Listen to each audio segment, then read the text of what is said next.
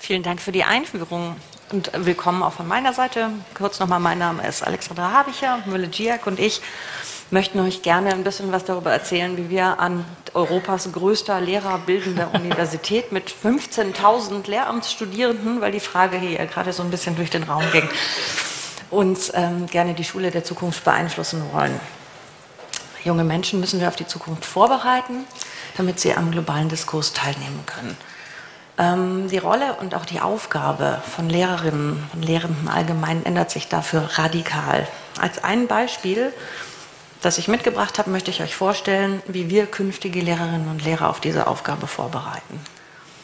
Wir haben ja gerade schon ein bisschen was über Hate Speech gehört. Machen wir mal schön weiter mit dem Thema Fake News. Den Artikel, den ihr da sehen könnt, wurde von 2 Studentinnen geschrieben, die den Arbeitsauftrag hatten, bewusst Fake News herzustellen. Das Thema könnt ihr erkennen, den Rest lese ich euch gleich vor, keine Angst, der Text ist sehr klein. Thema war, ist Elefantenhaltung in deutschen Zoos artgerecht? An einer Textstelle würde ich euch gerne mal vorstellen, wie gut diese beiden Studierenden den Arbeitsauftrag Fake News umgesetzt haben und ganz fantastisch falsche Nachrichten fabriziert haben. Ich habe da was eingekreist. Das ist ein Zitat, das Sie im Artikel verwendet haben. Das Zitat kommt aus einem Interview, der diesem Artikel zugrunde lag. Der Originalwortlaut des Zitates, den haben Sie auch nicht gefälscht, ist, der Reproduktionserfolg im Zoo ist fast immer gleichzusetzen mit einer guten Haltung. Wirklich gestresste Tiere pflanzen sich nicht fort. Wenn Tiere in einer ungeeigneten Haltung sind, dann kriegen die da bestimmt keinen Nachwuchs. Soweit, so gut. Das haben wir ja gerade im Vortrag davor auch schon gehört. Kontext ist King. Der Kontext, der in diesem Artikel von den beiden Studierenden davor gesetzt wurde, war der, damit der Tierbestand in den Zoos aufrechterhalten werden kann, finden gezielte Zuchtprogramme statt. Das ist schon ein bisschen dramatisch. Geht auch so weiter, in denen Inzucht verhindert und stattdessen zu künstlicher Befruchtung gegriffen wird. Also wir sehen, da ist Drama, das weist jetzt alles nicht so richtig auf eine gute Haltung hin. Das ist auch tatsächlich der Wortlaut des gesamten Artikels. Aber der Kontext im originalen Interview war ein völlig anderer, nämlich der, dass dieses Zitat gesagt wurde im Kontext von, man erkennt die gute Haltung im Kölner Zoo der Elefanten daran, dass es total viele Jungtiere auf dieser Anlage gibt. Den Arbeitsauftrag Fake News haben die Autorinnen im Artikel also wirklich großartig gemeistert. Und den unseriösen Umgang mit den Zitaten haben sie so gut kaschiert, dass keiner der Kommilitoninnen in diesem Seminar den Artikel als Fake erkannt hat. Wir haben gekonnt die Expertenzitate als glaubhaftes Kriterium für einen völlig frei erfundenen Kontext verwendet. Sam Weinberg ist Professor in Stanford und hat mehrere Studien über das Medienverhalten amerikanischer Jugendlicher durchgeführt, empfiehlt in diesem Sinne für das Thema Nachrichtenkompetenz Bildungsinstitutionen die wichtigste journalistischste Tugend in den Bildungskanon mit aufzunehmen, nämlich Skepsis. Woher stammt die Information? Wer hat ein Interesse daran, sie zu verbreiten? Und gibt es für diese Behauptungen Belege? Wie dringend das Thema Nachrichtenkompetenz wirklich in die Lehramtsausbildung behandelt werden muss, zeigt eine Studie von 2017 des Instituts für Kommunikationswissenschaft der TU Dresden. Diese Studie wurde im Auftrag der Stiftervereinigung der Presse, das muss ich ein bisschen ablesen, ausgeführt und hatte den Titel Nachrichtenkompetenz durch die Schule. Die haben sehr umfänglich sich mal im Bildungssystem in Deutschland umgeguckt und haben angeschaut die politischen Vorgaben seitens der Kultusministerkonferenz, die Lehrpläne der Bundesländer, die Unterrichtsmaterialien in Schulbüchern, außerdem auch Projektbeschreibungen von Landesmedienanstalten, Studienordnungen von Lehramtsstudiengängen und haben auch noch Lehramtsstudierende befragt. Die Ergebnisse waren eher erschreckend und machen klar, dass wirklich auf keiner Stufe des deutschen Schulsystems das Thema Nachrichtenkompetenz ausreichend behandelt wird. Die Vorgaben der Kultusministerkonferenz der KMK gehen auf das Thema im Prinzip kaum ein. Nur die Hälfte der Lehrpläne und die Hälfte der Schulbücher thematisieren überhaupt Nachrichtenkompetenz. Wenn Nachrichtenkompetenz behandelt wird, liegt der Fokus in den Lehrplänen klar auf gedruckten Nachrichtenmedien. Nachrichten aus dem Netz spielen eigentlich kaum eine Rolle. In Studiengängen, die Lehrerinnen ausbilden, kommt Medienkompetenz zu kurz. Und die Lehramtsstudierenden selber finden das Thema zwar wahnsinnig wichtig, haben aber laut dieser Studie leider relativ große Defizite bei dem Thema. Man kann das zusammenfassen und sagen, in der Bildung kommt die Nachrichtenkompetenz offensichtlich zu kurz. Das Oberthema Medienkompetenz wird in Deutschland im Prinzip auf eine Infrastrukturdebatte verkürzt, soweit ich das verfolge. Für eine Schule der Zukunft brauchen wir aber Lehrerinnen, die auf Erfahrungswissen zurückgreifen können, wenn sie über Nachrichtenkompetenz und über Medienkompetenz sprechen. Wer einmal Fake News aufgesessen ist und das dann hinreichend diskutiert hat, kann das nachher auch ganz glaubhaft anders vermitteln, wie man mit Zitaten umgehen muss. Schulen mit digitaler Technik auszustatten, reicht dazu nicht aus.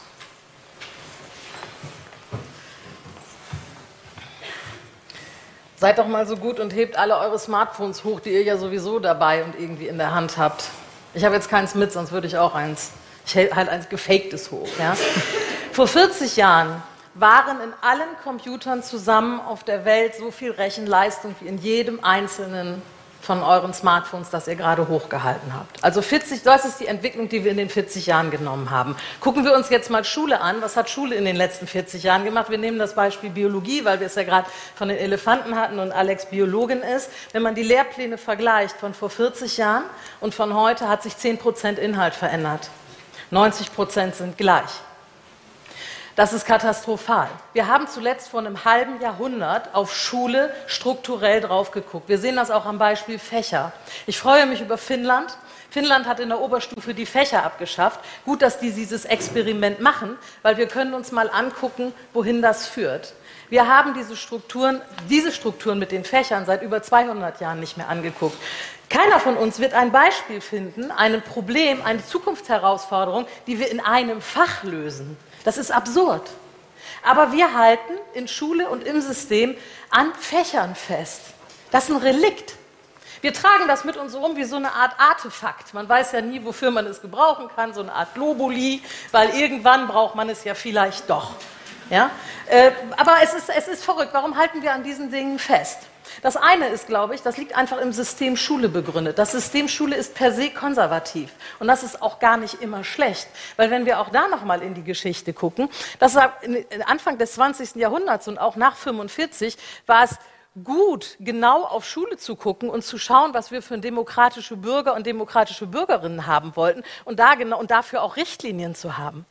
Aber was wir jetzt erleben, ist, dass dieses konservative System sehr, sehr stark an seinem Konservativismus selber klebt und dass es eben eine absolut geringe Veränderungsgeschwindigkeit hat. Mein Kollege Donald, der da irgendwo steht, und ich, wir halten eine Wette. Die Frage ist, was verändert sich schneller, die katholische Kirche oder die Schule? Ich setze auf die katholische Kirche. Nein, Quatsch, ich setze natürlich qua Amt, weil ich bin ja die Geschäftsführerin des Zentrums für Lehrerinnenbildung an der größten Einrichtung Europas, die Lehrer ausbildet. Ich muss also per se auf Schule setzen und tue das auch tatsächlich, weil ich glaube, dass wir eine Chance haben, etwas zu verändern. Wir haben also diese großen Veränderungen, wir sehen diese riesige Entwicklungsgeschwindigkeit. Und neben diesem Konservativismus, der in dem System Schule steckt, in dem staatlichen System Schule, gibt es aus meiner Ansicht nach, ist meine These, dass es noch einen zweiten Grund gibt, warum es sich nicht verändert. Das ist schlicht und ergreifend Schiss. Es ist Furcht. Weil wenn wir uns die wahnsinnige Veränderungsgeschwindigkeit angucken, mit der die letzten Jahre sich die Gesellschaft verändert, gibt es einen Reflex und den kennt eigentlich jeder von uns, auch ganz individuell. Wenn ich in unbekannte Situationen komme, die mich unsicher machen, dann reagiere ich mit Bekanntem. Das heißt, ich verfalle in ein Verhalten zurück, das kenne ich, dann bin ich auf sicherem Boden. Und das macht das ganze System Schule. Scheiße? Da verändert sich etwas wahnsinnig schnell. Wir wissen beim besten Willen nicht, was die Schülerinnen und Schüler für Kompetenzen in 10 Jahren brauchen. Wir wissen es nicht. Also gehen wir reflexhaft in die Vergangenheit und machen das weiter, was wir immer gemacht haben. Und das macht das ganze System. Und das ist ein Denkfehler.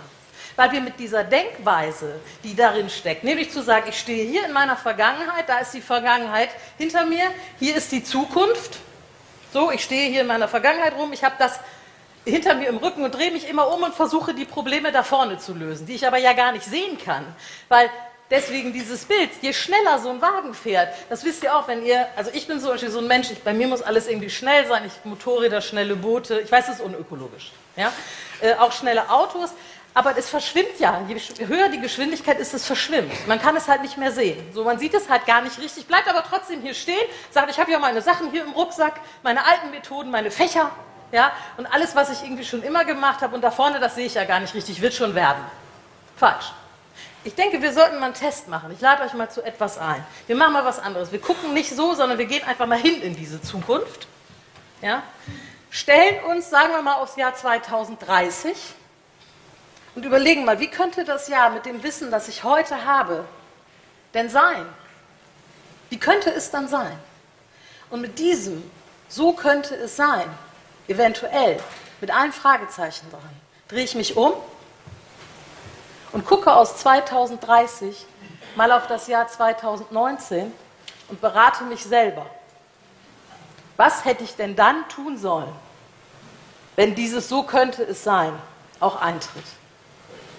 Und das ist eine ganz andere Denke, die wir überhaupt nicht kennen und die auch im System nicht gemacht wird, die ich aber glaube, die wir brauchen. Natürlich ist das unsicher. Das ist mit Unsicherheiten belastet. Wir wissen nicht genau, ob wir das, was wir von heute antizipieren können, 2030 wirklich so ist. Wir brauchen aber diesen Mut, uns darauf einzulassen. Weil wenn wir eins wissen, dann ist es, dass dieses Denken von hier getrieben nicht mehr funktioniert. Der Beweis ist ja erbracht. Das heißt, die Einladung geht hier hin und guckt von hier. Und dafür brauchen wir Mut, Experimentieren, Freude und Pioniergeist. Wir müssen wagen, in Schule etwas auszuprobieren, was wir noch nicht ausprobiert haben. Wir wissen auch nicht, ob das funktioniert. Wir müssen aber den Mut haben, es auszuprobieren und agil zu sein. Vielleicht verändert sich auch im Weg, den wir gehen, nochmal das Ziel. Ist doch nicht schlimm. Aber wir haben eine Verantwortung für die Schülerinnen und Schüler, sie in eine Welt zu entlassen, in der sie in der Lage sind, diese Welt auch zu gestalten und nicht Opfer dieser Welt zu werden. Weil das tun wir im Moment. Wir lassen die Schülerinnen und Schüler allein. So, und wenn wir das gemacht haben, vielleicht einfach mal 2 Beispiele, was sein kann, aus meiner Sicht, was sich verändert und sich verändern muss. Das ist einmal die Rolle und Aufgabe von Lehrkräften. Wir glauben immer noch als Lehrkräfte, ich bin auch Lehrerin von Haus aus, viele Jahre an der Gesamtschule in Nordrhein-Westfalen, als Wissende mit Deutungshoheit stehen Lehrkräfte bis heute vor der Klasse. Das ist doch Quatsch. Also das ist doch etwas, was wir schon gut ahnen können. Das wird 2030 nicht mehr das Thema sein. Das Thema ist nicht mehr, steht ein Wissender mit Deutungshoheit vor der Klasse, sondern es wird darum gehen, Lernprozesse zu begleiten und dabei Schülerinnen und Schüler zu begleiten, Fehler zu machen und etwas zu lernen und etwas wieder zu verlernen und etwas Neues zu lernen, weil lebenslanges Lernen und eine hohe Anpassungsmöglichkeit und Flexibilität da sein muss. Denken wir daran, vor einigen Wochen wurde das letzte Bergwerk geschlossen. Das ist auch so etwas, was wir vielleicht schon ahnen können. Das letzte Bergwerk wurde geschlossen, das heißt, was heißt das für Schule? Wir wissen vielleicht nicht, welche Jobs in 40 Jahren oder in 15 oder in 20 da sind. Wir wissen aber, welche nicht mehr, nämlich im Bergwerk. Und es heißt auch, wir wissen auch schon, dass wir nicht mehr diese Art von Bergwerksfamilien haben werden. Familien, in denen Menschen dasselbe lernen, Söhne dasselbe lernen wie ihre Väter und 30 und 40 Jahre im selben Bergwerk oder im selben Betrieb sind. Das heißt, die Schule bereitet auf Beständigkeit vor, auf in einem Job beständig sein. So wird es aber nicht sein, das wissen wir heute schon. Wir müssen also vorbereiten auf Flexibilität und Veränderungsbereitschaft. Und dazu brauchen wir Lehrkräfte, die sich als Prozessbegleiter verstehen. Zweites kleines Beispiel von dem, ich glaube, was die Schule der Zukunft, für die Schule der Zukunft wichtig ist. Weg von der Defizitorientierung. Ein Grundthema unserer Schule ist, man schaut auf Fehler und markiert sie. Und das Ziel von Schülerinnen und Schülern ist logischerweise, wir haben das gerade wieder in den Medien, mit Abitur, geht ja gerade wieder durch, Mathe-Abitur zu schwer oder nicht, das Ziel von Schülerinnen und Schülern ist Fehler vermeiden. Ja, falsch. Alte Denkweise. Denkweise aus dieser Ecke, Fehler vermeiden, Denkweise aus dieser Ecke, Fehler zulassen, aus Fehlern lernen. Und aus diesen Fehlern Erfahrungswissen aufbauen, weil anders kann es irgendwie nicht funktionieren. Insofern glaube ich, dass wir etwas brauchen, wenn wir diese Entwicklungsgeschwindigkeit sehen in den nächsten Jahren, das so etwas wie Mut zum Experiment ist. Und dieses Bild habe ich deswegen mitgebracht, weil einmal ich Jamaika ganz toll finde, super gern dahin fliege, die Leute total cool finde, da ist hammergeiles Wetter und eine ganz tolle Flora. Sondern ich habe das auch mitgebracht, weil ich das so ein spannendes Beispiel für ein Experiment finde. Vielleicht erinnert ihr euch, vor einigen Jahren ist eine Bobmannschaft aus Jamaika bei den Olympischen Spielen angetreten. Alle haben gedacht, das ist völlig irre, die kennen überhaupt keinen Schnee. Das ist was man am meisten in Jamaika gefragt wird. Hast du schon mal Schnee gesehen? Ich sage, ja, leider, jedes Jahr. Ja, sehen wir irgendwie Schnee. Die haben dieses Experiment gemacht und die konnten mithalten bei den Olympischen Spielen. Natürlich haben die nicht gewonnen, aber die haben das gemacht. Und was ich besonders stark finde, ist, letztes Jahr ist die erste jamaikanische Frauenmannschaft an den Start gegangen bei den Olympischen Spielen. Was ich damit sagen will, dieses auf den ersten Blick etwas irre Experiment, ja, hat noch Jahre danach Erfolg irgendwie und ist bis heute Thema in Jamaika und hat neben Usain Bolt und diesem einen Fußballer, der bei Leverkusen spielt und total zentral ist, irgendwie eine ganz große Bedeutung in Jamaika, wo man denkt, hä? So, und das Ziel, was ich euch gerne sozusagen mitgeben möchte für die Schule der Zukunft, ist, alle, die in Schule sind und das gilt auch für uns in Lehrerinnen und Lehrerbildung, dir genauso, dass wir den Mut haben zu experimentieren, dass wir den Pioniergeist haben und dass wir einfach diese Denkweise ändern. Geht da einfach mal hin. Im Übrigen auch ein Tipp für eure sonstigen Lebensentscheidungen. Ja, einfach mal auf das Renteneintrittsalter springen, sich umdrehen und sagen, war das die richtige Entscheidung, diesen Typen zu heiraten? Und dann mal aus der Zukunft beraten. Funktioniert auch in privaten Dingen, ist aber auch zentral für das Bildungssystem. Denn die große Frage in Zukunft wird nämlich nicht mehr sein, ob wir Analphabeten haben, die nicht lesen und schreiben können, sondern als Analphabeten werden die gelten, die nicht lernen, verlernen und neu lernen können. Dankeschön.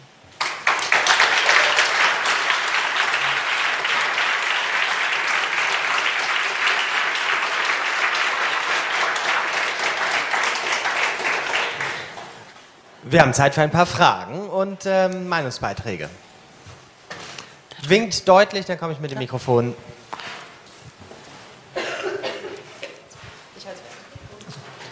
Hallo, danke für den Vortrag. Das ist natürlich immer toll, so aus der Zukunft zu schauen. Mir fallen da diese 60er-Jahre-Perspektiven von Science-Fiction-Filmen oder Büchern ein, wie es Jahr 2000 sein wird. Gibt es natürlich auf der Plusseite einen Haufen Gutes, keine Frage. Die Kernfrage ist doch, wie kriegt ihr als Institution sowas tatsächlich auch in andere Institutionen rein? Also wie könnte das so in die Köpfe eurer zukünftigen Lehrerinnen verankern, dass sie das auch tatsächlich tun und nicht in einem dysfunktionalen Tanker, der die Schulen sind, eben dann den Rettungsanker ziehen und von Bord springen? Wir haben letztes Jahr ein ganz schönes Projekt durchgeführt in der Kooperation mit der Stiftung der deutschen Wirtschaft. Das hatte den schönen Titel Veränderungen in der Schule bewirken. Und das nur als ganz kleines Beispiel, was wir auch machen. Da ging es gezielt auch um digitale Themen, aber natürlich ganz viel um Change Management. Myrle hat ja vorher auch gesagt, wir lassen irgendwie die Schüler allein. Es geht auch ein bisschen darum, dass wir die Studierenden nicht alleine lassen. Mit dem Mindset, das wir ihnen geben, an so einen Tanker zu kommen und was verändern zu wollen, kann extrem frustrierende Erfahrung sein. Deswegen thematisieren wir eben bewusst auch Sachen wie Change Management, Kommunikation, Projektplanung, systemischen Blick. Wen muss ich ansprechen? Wie kann ich wirklich was verändern, wenn ich in diesem Tanker bin? Ein Kernproblem sind ja die Schulleitungen. Die sind die resistentesten und die beeinflussen natürlich am meisten. Also arbeitet ihr mit denen, weil die brauchen die dringendste Schulung von allen, meiner Ansicht nach.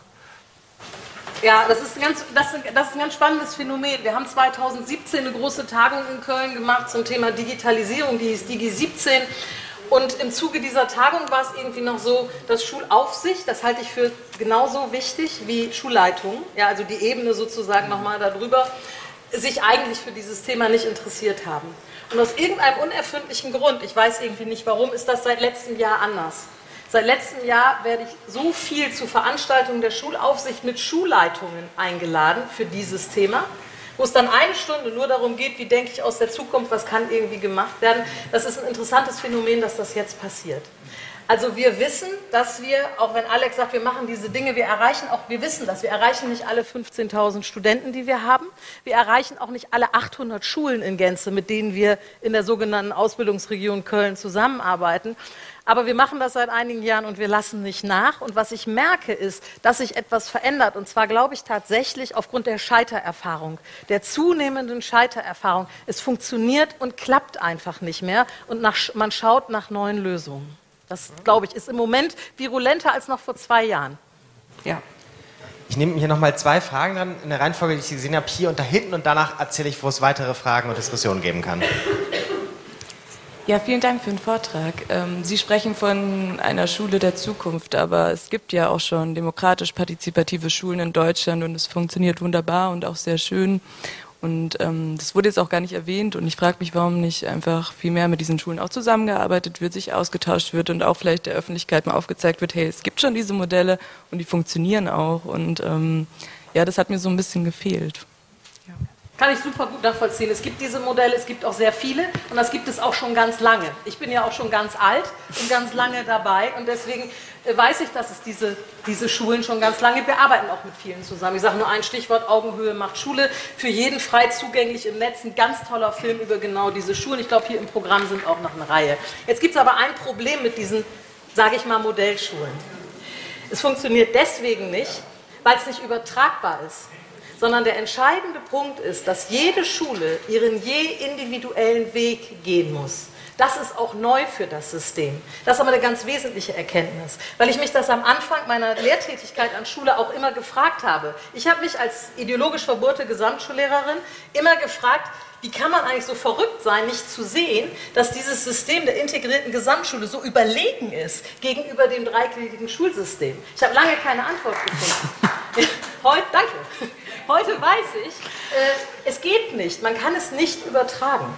Ja? Das heißt, was wir brauchen, ist Schulentwicklung. Deswegen ist das, was Alex so wichtig gesagt hat, so wichtig. Auch wir brauchen Schulentwicklung, die individuell zu der Schule passt, im Fädel, mit den Eltern, mit den Schülern, die dort sind. Also im Fädel in Köln, also im Stadtteil für Menschen, die nicht in Köln leben. Ja? Also das muss eine individuelle Entwicklung sein, sonst funktioniert das nicht. Das wäre ganz toll. Ich erzähle Ihnen alle diese Beispiele, es wird sich nichts ändern. Eine Frage von hier hinten. Wir sind vor dem Notausgang hier hinten. Hallo? Ich habe immer wieder mit Referendaren zu tun, die in die Schule kommen und man hat den Eindruck, das sind Lehrer von vor 40 Jahren oder von vor 20 Jahren, um ganz freundlich zu sein.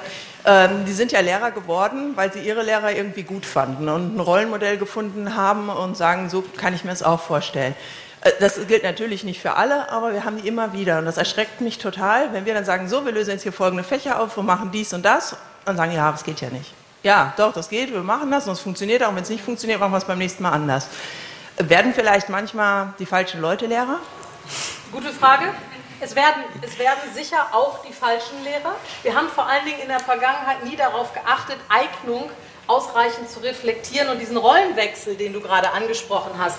Einmal bin ich Schüler und dann eben werde ich Lehrer, das auch professionell zu begleiten. Das ist ganz lange in der Lehrerausbildung versäumt worden. In Nordrhein-Westfalen zum Glück per Gesetz die letzten Jahre verändert. Aber was ich interessant finde an dem, das ist auch so ein Phänomen, was schon viele Jahrzehnte da ist, dass die jungen Lehrer, die ankommen im System, schon vom System korrumpiert sind, bevor sie überhaupt da sind. Da frage ich mich, sind es die Falschen, die Lehrer werden, oder machen wir, und das geht an unsere eigene Adresse, da etwas in unserer Ausbildung nicht richtig? Und da gucke ich auch nochmal aufs Referendariat. Weil im Referendariat ist die härteste Zeit, fit gemacht zu werden fürs System. Nur wenn ich für dieses System fit gemacht werde, verliere ich jede Innovationskraft. Das heißt, wir können auch nicht auf die jungen Lehrer setzen, sondern wir werden in den Schulen mit den gesamten Kollegien arbeiten müssen, weil nur dann wird sich etwas verändern. Auf die Jungen zu setzen, wird nicht funktionieren, zumindest nicht solange das System so ist, wie es ist.